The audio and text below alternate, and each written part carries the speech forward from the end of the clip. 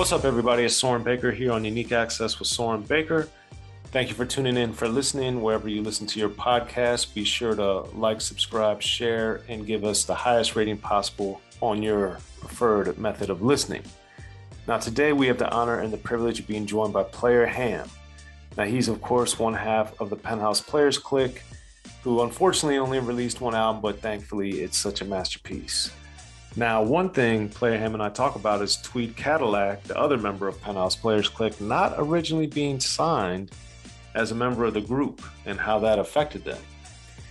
Player Hamm also talks about how DJ Quik, in his mind, would kind of hold back in the studio and, different things about Player Hamm's working in the studio. And some of that includes DJ Quik soaking up game from his mentees. And these are the Penthouse Players Clique members. Player Hamm also talks about how thinking he was the king of rap at one point in the game.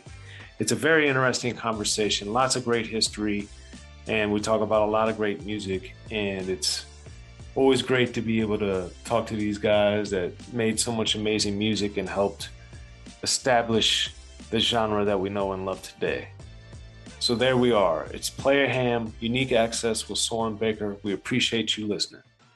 What's up, everybody? It's Soren Baker here on Unique Access, and today we have the honor and the privilege of being joined by Player Hamm, Penthouse Players Clique, in the building. Up, brother? How you feeling? Man, thank you so much for coming through, man. It's my pleasure. It's been ever since I first heard y'all's music, man. I was like, man, I got to meet these cats and interview them one day. Took a minute, but we're here. But we're here.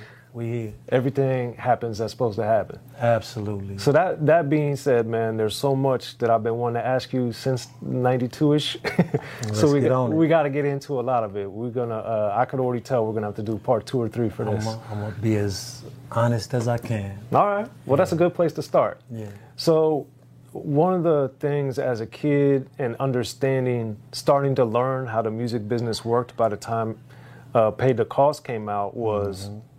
This was Ruthless Priority Records. Sir. Yes, sir. But it was also DJ Quik obviously produced the majority of it. Yes, he did. So explain, how did the deal come with Ruthless? Well, I was originally, in that particular time, signed to Wild West Records, Morris Taft. Yep. As a solo artist, but still as Penthouse Players Clique, right? And so one of my partners that I had some business with before I got that Morris Taft deal came to me. I guess he had chopped it up with Easy or something, and Easy was dealing with whatever he was dealing with at the time. And my partner Dre told me that Easy interested in messing with you. So I was like, well, what are you talking about? What are you talking about, putting you on? Right. I'm like, okay, well, let's peep gang. And so when I talked to Easy, when I met him, he was like, yeah, I'm trying to mess with y'all. I've been hearing about you, and I'm trying to get down. So we talked about the Quik situation as well. Quik was the producer for most of it, Right. But at the same time, looking back, chess moves with what Easy was dealing with, he was trying to get in there with Quik, and this was his way. So it was a beautiful thing, though. Easy gave me what I asked for. He took care of Morris, and the rest is hip-hop history, Okay. So, unfortunately, by the time I started getting to where I was interviewing the big dudes, Easy had already passed. Okay. So, I know a lot from being around a lot of the people that worked with him and knew him. But for your experience, what was he like as a person? Regular cat, homie. Real mellow, real sincere. He used to come around us, like, after he signed us, he'd come around by himself, pull up in the Benz, pull up in the Beamer, sack of weed, buy the drink, whoever went to the store, keep the change, you know what I'm saying? Just a regular, real cat, man. No frills, man. Yeah, much love and much respect. So, as you were getting to know and then work with Easy, what was it like actually doing a song with him? Man, well, Easy wasn't the writer or really a cat that wanted to rap, but he knew he had to because it was the business, Right. So he did what he had to do. But man, like I said, always respect. Always, you know, he was sincere, man. He didn't pull no punches, but he didn't have to swing. You know what I'm saying? Right. So he just did him in the ways he my height did it. don't fight. Man, I mean, he was. I mean, I got, like I said, put it like this: I should have asked for more money. Okay. You know what I'm saying? Because he'd have gave it to me. You know, he was always a peacemaker when it was situations and drama. You know, I was dealing with a lot at that time. Okay. And so when I was going through what I was going through, and then Quik was doing what he was doing the way he was doing it, and a lot of things were going on, like I said, behind the scenes I didn't understand or I didn't know about, then I'm coming at the situation from I've made it perspective, as opposed to we got to make this. This is my job. You see what I'm saying? Well, it's funny you say that, because I know from my own experience as a writer, but then being around so many artists over the years, it's exactly that. They think once they get the deal, they're done. That's when the real work starts. Absolutely. And people, the ones that become the icons, understand that. And understood it from the beginning. And understood it, yes. That's my situation, bro. It's like a nigga loved it more when he wasn't getting paid. Really? You know what I'm saying? Because once we started getting paid, you started getting distracted. And you got pulled away from it for a multitude of different reasons, or people start coming at you with way more things. And if you ain't got the foundation of understanding that's necessary to navigate through that, then you get caught up, you know? Yeah. And then there's a lot of people that ain't gonna give you the game. No. You know, they ain't gonna tell you. They really gonna hold your ignorance against you, or hold your naivete against you, or exploit it and take advantage of it. And that happens to a lot of cats. You know, when we came in the game, no management, basically managing ourselves, no attorneys, basically just paying them when we use them that 1 or 2 times. Okay. And then they not sharing the certain things because they got agendas. You know, everybody got an agenda. Right. You know, and sometimes they could see certain things in certain artists, and then it make people do things a different way, dealing with certain individuals, you know, the Cubes, the Quiks, right, the Easies, you know what I'm saying, the Dre's. So what? It's 1,000 cats in between them that fall to the wayside. So then what were the times you did use a lawyer? When it was time to negotiate contracts. Okay. Or when it was time to just make sure everything was like it was supposed to be and it wasn't getting fucked. You know what I'm saying? Well, that was like, good. Yeah, but at the same time, you don't know what you can get. You don't know. You're not building it on a foundation that you can go to the moon with. Right. You're just building it on a foundation where I'm going to get what I can get now. And a lot of cats, they see way past that. The short cheese. And a lot of people ride, and a lot of people, they know. It's like, okay, he ain't gonna last. Or they gonna do things to place you in a position.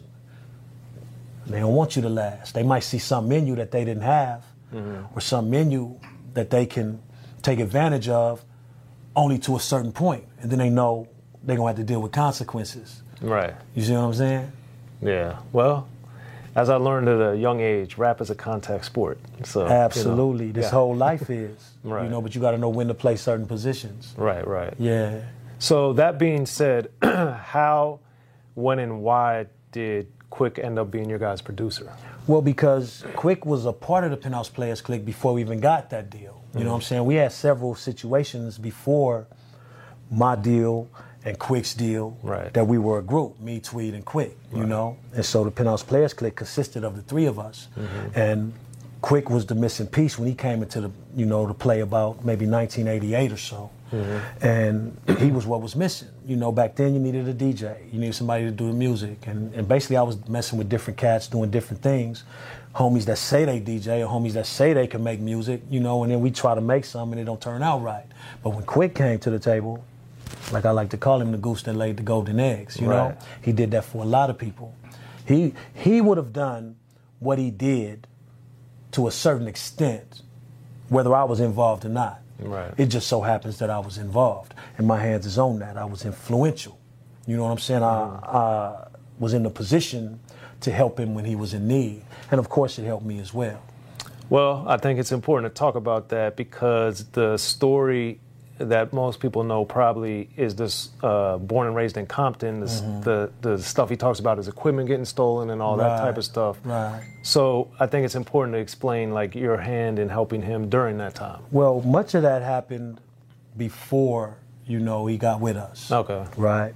But basically 60-70% of that first album was done in the Penthouse. Right. Was created in the Penthouse, was about the way we was living and the moves we was making. Right. But once he got his deal, you know, like with Tonight, he changed the names. You know, a lot of them cats in Tonight, them niggas wasn't around. You know what I'm saying? But he did what he had to do, you know, based on what we were going through, because we had fell out. Mm-hmm. So once we fell out, then we moving, you know, cats moving how they moving. You know, we made situations occur where we came up a little bit together, but when it was time for certain things to happen, once again, we didn't have that guidance. We didn't have that trueness that it took to get past certain things, you know? And so things went the way they went.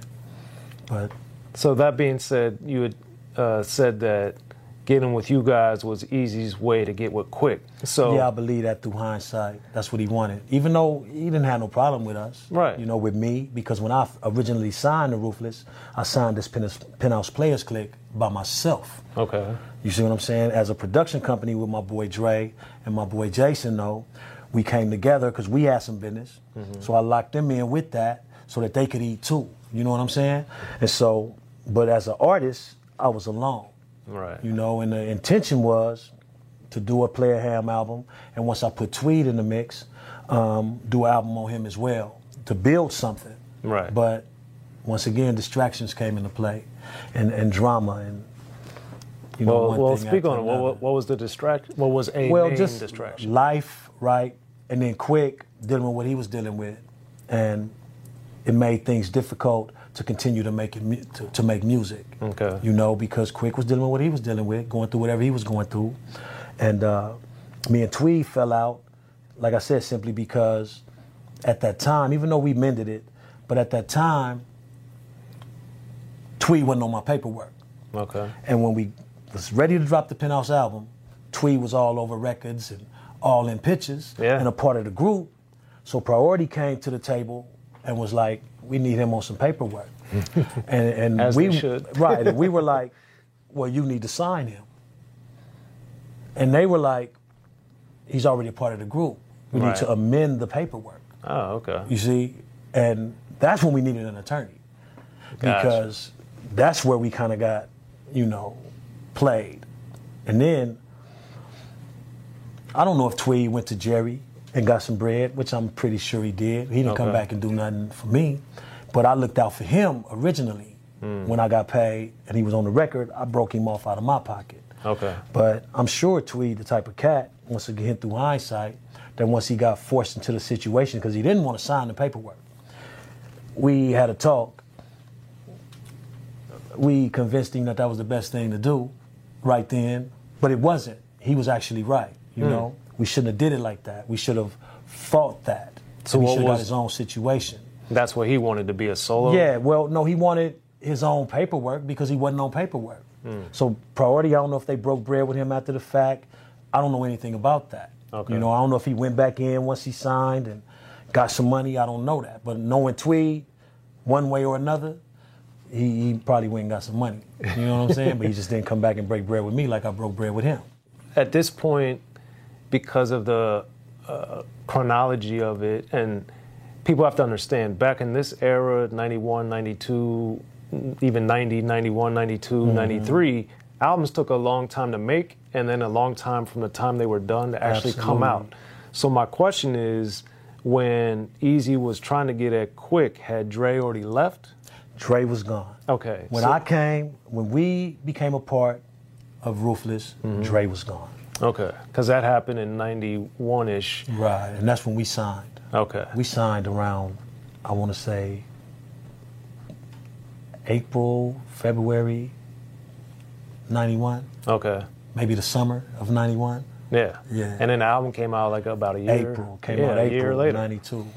And that's the thing I think for people to understand. It's so different in this modern era where you can just have a computer, press record, and everything is done. Whereas back in that era, you know, the album might have been done 6 months, almost a year before it actually came out. The whole process took it was more time. The taping. It was very different. The cutting and splicing. The whole get down was different. Right. Yeah. And then with with Quik and the things he was going with and getting in and out, how did, because it's interesting, like with High C and Tony A's Scanless album, and then with your guys' album, he did the majority, but on neither album did he do the whole thing. Well, actually, he did produce our whole album with the exception of one song. Well, the song he didn't do, even though he got the credit for it, and that was another issue later on in the game. Battle Cat did, just to keep your attention. Right. And,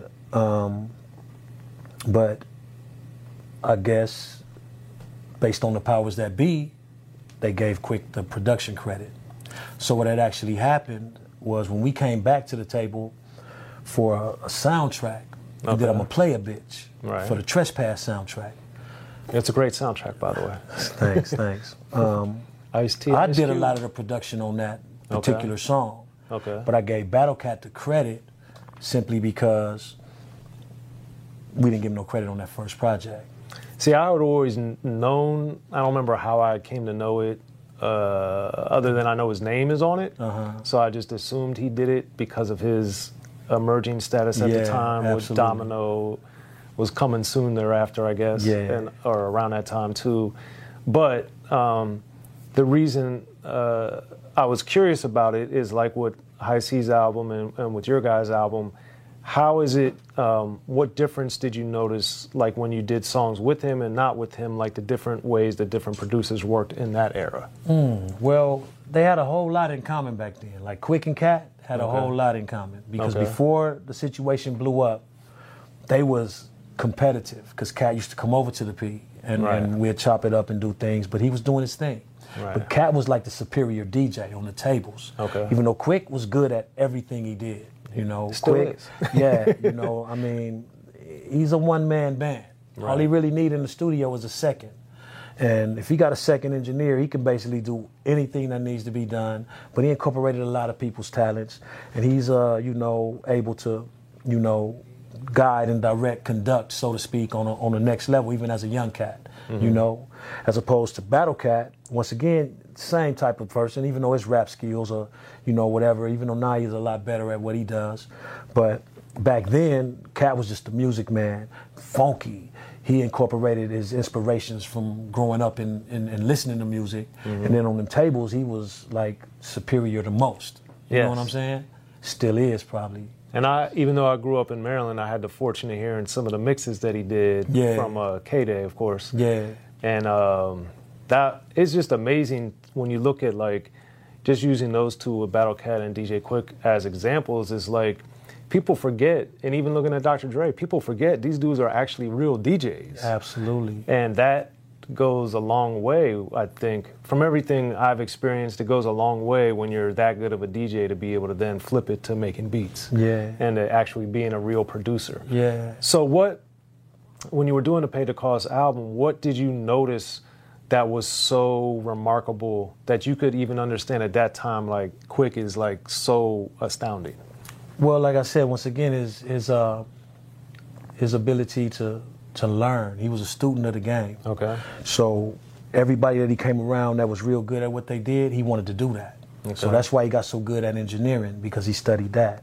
That's why he got good on the keys, because being around certain cats that did certain things, he wanted to do that. You know, Quik probably playing several instruments by now. I ain't been around him in a minute, but I'm sure he playing, you know, whatever he want to play and playing with it if not. You know what I'm saying?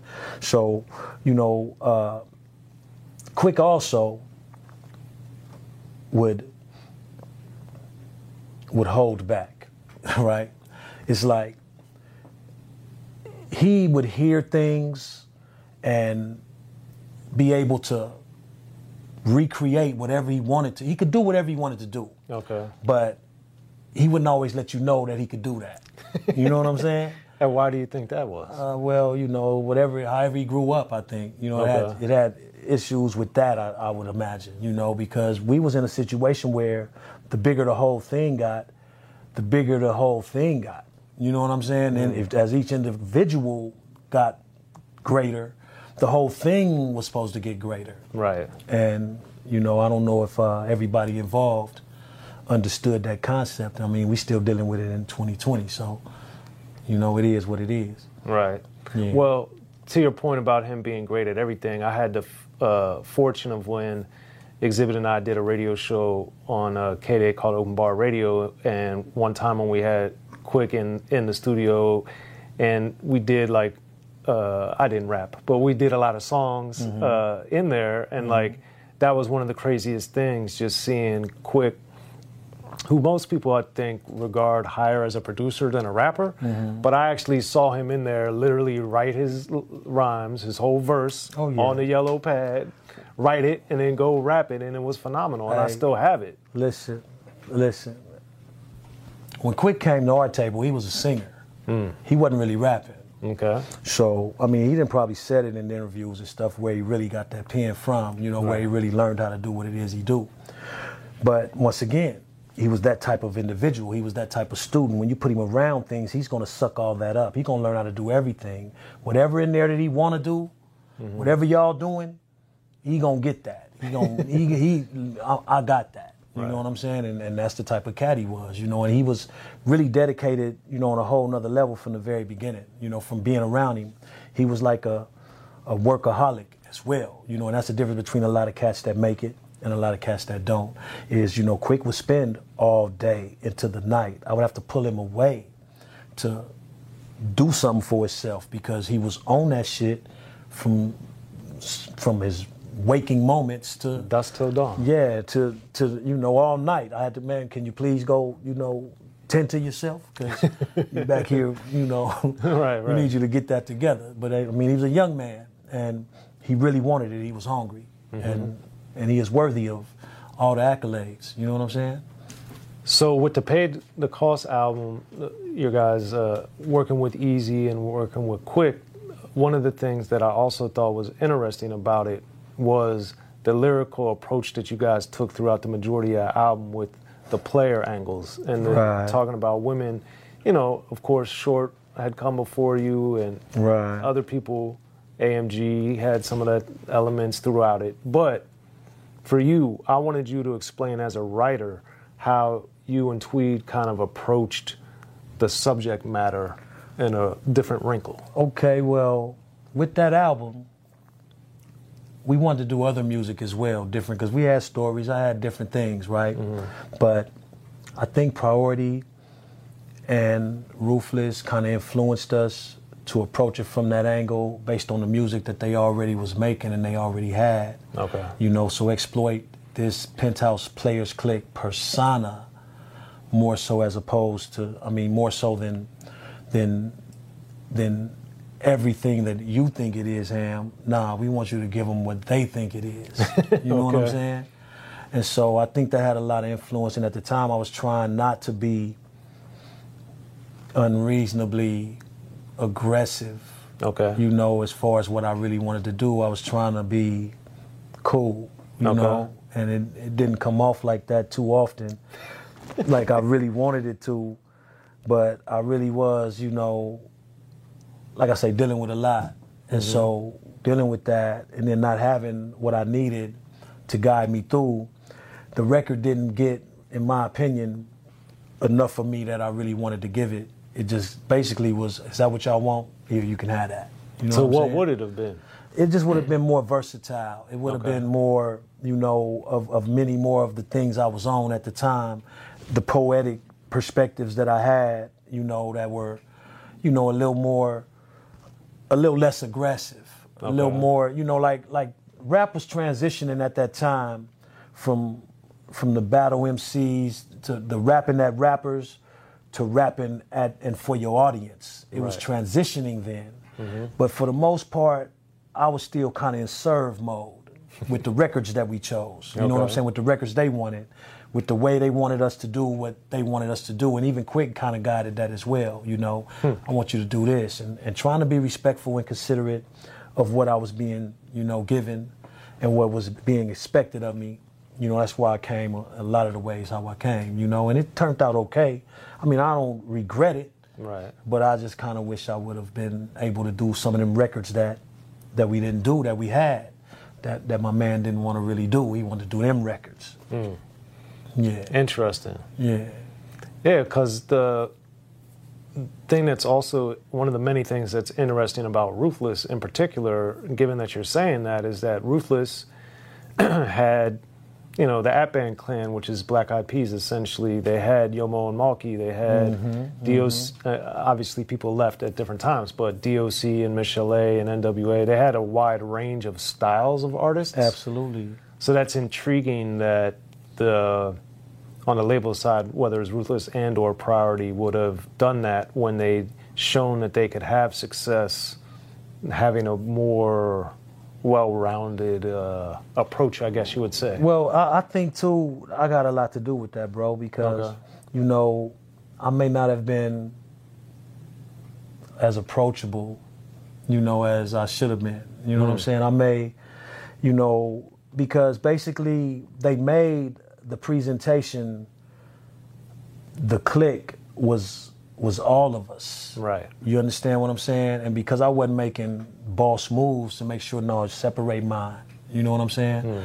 It was like when we had issues with me, Tweed, Quik, and then Easy was going through whatever he was going through, you know, people thought all them cats was like the Clique, when in actuality they wasn't. You know what I'm saying? They were doing their own thing, but so when it was issues and cats moving in different directions and everybody wasn't moving as one, then it became a situation where there is no more Clique, so to speak. Right. You know what I'm saying? And they was kind of right because shit was crazy, you know? Yeah. Yeah, that's just throwing me off a little bit, because the reality of it is that whether it's, you know, Easy or just using Easy and Quik as right there examples, both of them in different ways had a lot of diversity, sonically, thematically, stylistically, both, even up to that point, up to 92, because Easy obviously worked with Dre and then didn't work with Dre. and you know, when he started doing his EPs and stuff, he had the Christmas song, he was doing songs with Naughty by Nature, he was just all over the place, showing all these different sides, so that's intriguing. Well, I mean, like I said, once again, I'm grabbing on all my responsibility. You know what I'm saying? I'm taking, you know, my part in that. Looking back, I should have done things differently. You know, I should have been easier to approach and talk to. Well, give me an example, like what happened? Well, I guess, without getting too deep, I said a lot of things in different situations that I was capable of that made people believe, yeah, he might do that. You know what I'm saying? So we ain't trying to fuck with him like that. Right. You know what I'm saying? We ain't trying to deal with that. And, you know, you say something to the wrong person at the wrong time, you're aggressive, you know, and, you know, even though I was just trying to be protective, that was my perception. But at the same time, I needed guidance that I wasn't getting. You know, I thought I was the king of rap, you know, but not the king like everybody else is king, you know, or their own thing. I was like, anybody could get it at any given time, you know, and that really wasn't what it was about. You know what I'm saying? Not in business. Yeah, exactly. Not in business. You know, and so you approaching people when they approach you and you kind of unapproachable. So that's why I didn't probably have any management at the time. I ran through a couple of homies trying to be managers, you know, and I didn't trust any lawyers, you know what I'm saying? And so nobody would really get at me on that level to help me understand the potential of what I was possessing. You know, so I'm taking responsibility for that. You know, it's all different now. So with that all being said, like where and how did that mentality come from you, and how did you not adapt business-wise sooner? Well, I was holding on to a lot of anger about a lot of things that were out of my control, and not being guided to understand, once again, and not even going to that guidance or not recognizing it when I had it. Because cats like Father Amdi from the Watch Prophets was in and throughout, because Quik was messing with him, and, you know, he was obviously a part of Quik's mentorship, you know what I'm saying? But you know, you get exposed to certain things, you just don't recognize what they are. And so while you're dealing with other things that's distracting you, keeping you moving, how you moving, you're not really realizing that, you know, you need other things. You leading cats, you're taking care of people. I was used to doing things a certain way. And even though I wasn't really that hustler in the streets like that, I was right aligned and affiliated with that. And so, you know, a lot of that, you know, protecting certain aspects of my reality is just like the Penthouse Players Clique. It's like I didn't want to gangbang. So I needed something that I could represent and I could do that would be respected on a certain level so that I didn't have to join the gang, so that I had to be involved in that, because that wasn't me. You know what I'm saying? But at the same time, my cats, my folks, they front line. You know what I'm saying? But I'm like, I ain't messing with that. I mean, that ain't me, you know? Right. So they allowed me to, you know, to still be down to that extent and do me. And I was protected by that aspect, but it was still around me. All them things was around us. You know what I'm saying? And so a lot of those things, once again, inspired the music. And you know, Quik was right there with us. When Quik came to the Penthouse, you know, he was rapping about what we were doing. Right. You know, in addition to having fun, because he was the youngest. You know, he was the baby of the crew. So, but he was, like I said, a talented individual who, you know, soaked it all up and did it the way he did it, you know? So speaking of influences and a lot of things we've talked about today, who, especially in the rap world, but then outside of rap, like, who did you look to, or who was strictly on a writing perspective that you were like, yo, this dude? Wow. I gotta say, Melly Mel, Grandmaster Melly Mel, was like one of the first cats that step off, moved me. You know what I'm saying? And then Super Rhymes. You know, when he was like, I got more rhymes than the clock chimes, I got more rhymes than the monkey climbs, I got more rhymes than lemons and limes, and I got more rhymes than the bank got dimes. I was like, wow, that's a lot of rhymes. You know what I'm saying? So when I went back and listened, I was like, he do got all them rhymes, you know, and so that was motivational too. But I was a poet as a youngster. You know, I was into poetry in elementary school and I always excelled at that, you know. And so once I graduated from high school, trying to figure out what I was going to do with my life, you know, it kind of just came together, being in the band the last 6 years and, you know, knowing music like that and appreciating it on that level. And then, you know, the poetry, it was just the rapping part that I had to get right, you know, putting it all together and then representing it and then figuring out how I wanted to do it, you know. And the Penthouse Players Clique came about because I was looking for a name for my rap group. And one of my partners, his name was Mark. I don't remember his last name, but I remember he had a jacket and it had Penthouse Players on the back. And I was like, you ain't no player. Give me that, you know? And I basically just took that name. So Mark, if you out there, homie, come holler at me, man. We got to talk about it. You know what I'm saying? Yeah. So as you're looking at these different rappers that you're admiring for what they're writing about, how did you see, since with Melly Mel and what you ended up putting out to the world is dramatically different from them? Nah, you think so? Well, on content, not necessarily. Right. But I was still trying to give them me, you know, with a respect for that. Because even your boy LL, you know, he was like the man, right? You know, when I was like really like honing my skills. And so, you know, you see cats and out of respect, you know, you approaching them to holler at them on a certain level so they holler back. You know, even our man Dana Dane, you know, it's like the storytelling skills, the way they do what they do. It's like you admire that. Absolutely. From a perspective that I want to be like that. But at the same time, you may approach it, at least I was, like you said, combatively. You know, it's like, even though I wasn't, at least at the time, feeling like it was going to rise to a level of disrespect, at the same time, I'm getting my serve on. Right. You know, that's what we did. You know, it was a battle at the time, and I went undefeated in a few battles I had. So, but definitely, you know, I took the best of what I admired and respected, and then, you know, put me into that. You know, because like I said, I already had the background from appreciating music and writing poetry as a youngster. So it was just about making it something that I could represent and I could live and die with. You know? Okay. And that's really what it's about as well. You know, Father MD told me early on, though, you know, he was like, Hamm, certain cats, they can't rap about things they don't want to happen. You could rap about what already happened. You could speak certain things into existence. Mm-hmm. So be careful what you're talking about when it's coming to this music and this poetry and saying things that you don't want to happen. But you're talking about it like this could happen. Right. And he was like, some of us can't do that. We can't get away with that. And it's obvious when you listen to certain music and you see certain cats route and where they at or where they not at. You know, you recognize these cats prophesy certain events, man, in their reality, you know?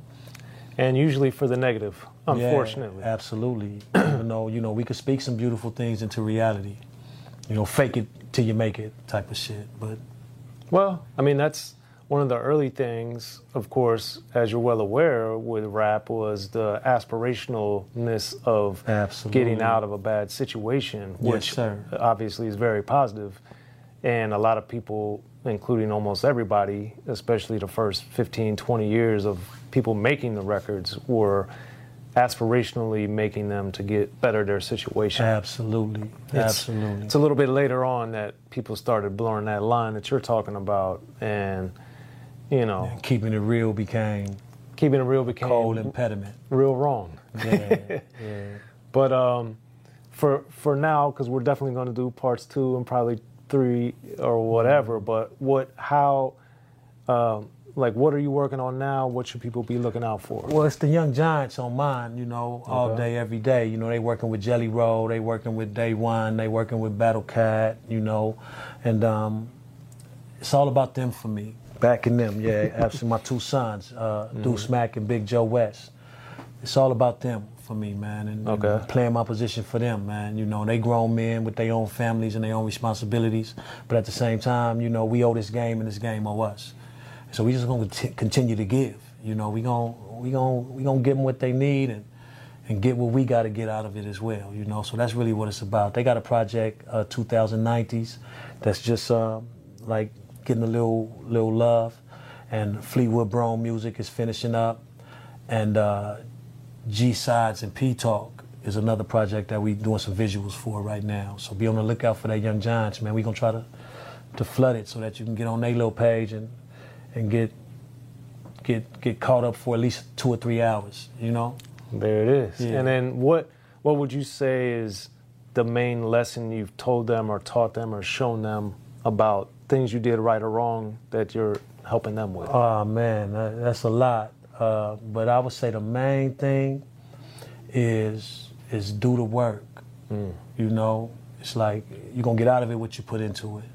That's true. Yeah, so, you know, if you really want everything out of it, especially how crowded it is now, because back when I was rapping, it wasn't even cool to rap. It wasn't even the shit. It was sell drugs and do something different. Rap ain't gonna be here, you know? Right. But now everybody and their mama rapping, and the game is watered down with a lot of things that make it seem like it's easy to blow up, and for some people it apparently is, you know? Mm-hmm.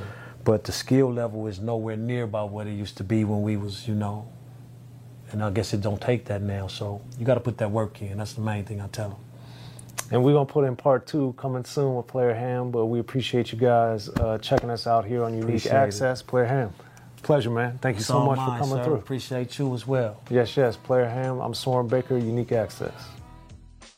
All right, well, thanks for tuning in to Unique Access with SOREN Baker. I appreciate your guys' support. Please subscribe wherever you listen to your podcasts and however you guys checked out this episode of Unique Access with SOREN Baker. Also, if you haven't already, please pick up the copies of my 2 most recent books, The History of Gangsta Rap and The Gucci Mane Guide to Greatness with Gucci Mane. You can find both of those books on Amazon, at Barnes & Noble, at the independent bookstore near you, and of course, you could also check them out at your library. And if any of those places don't have them, please request them. And most importantly, thank you so much for listening to Unique Access with SOREN Baker, however you listen to us. And please subscribe so we get into your feed. Hit us with that like, and hit us with the 5 stars, 10 stars, 100 stars, whatever's the highest they got on this platform. But we appreciate your guys' support and look forward to you checking us out on the next episode.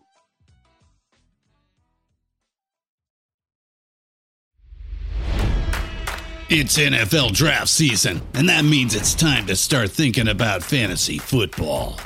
FantasyPoints.com features industry-leading experts and prognosticators using proprietary hand-charted data to help you score more fantasy points. FantasyPoints.com is the place to go for whatever kind of fantasy football you play. Whether you play fantasy football, daily fantasy sports, or do a little bit of everything, Fantasy Points has the meticulously researched content to guide you to victory. And why wait for the fall? Fantasy Points also covers the new spring football league, the UFL.